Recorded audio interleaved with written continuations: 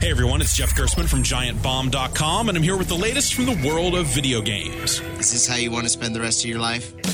There's an alternative trend rising out of the independent development scene that's somehow managing to make local multiplayer games fun and exciting all over again. Cool. The key seems to be competitive games with simple controls, a few smart layers of strategy, and a retro style. That makes games like Towerfall Ascension, Samurai Gun, Nidhogg, and Bari Ball easy for non-players to understand and play, which is sort of the key to making a good competitive party game. Nidhogg, a two-player fencing game with simple controls and satisfyingly stab-filled action, is my current favorite, but Bari Ball will hit later this year as a part of Sports Friends, a package of cool little competitive games for PS3 and computers. If you're looking for ways to trick people who don't play games into, playing games, this sort of local competition is a great place to start. For more news and reviews from the world of video games, find me at GiantBomb.com.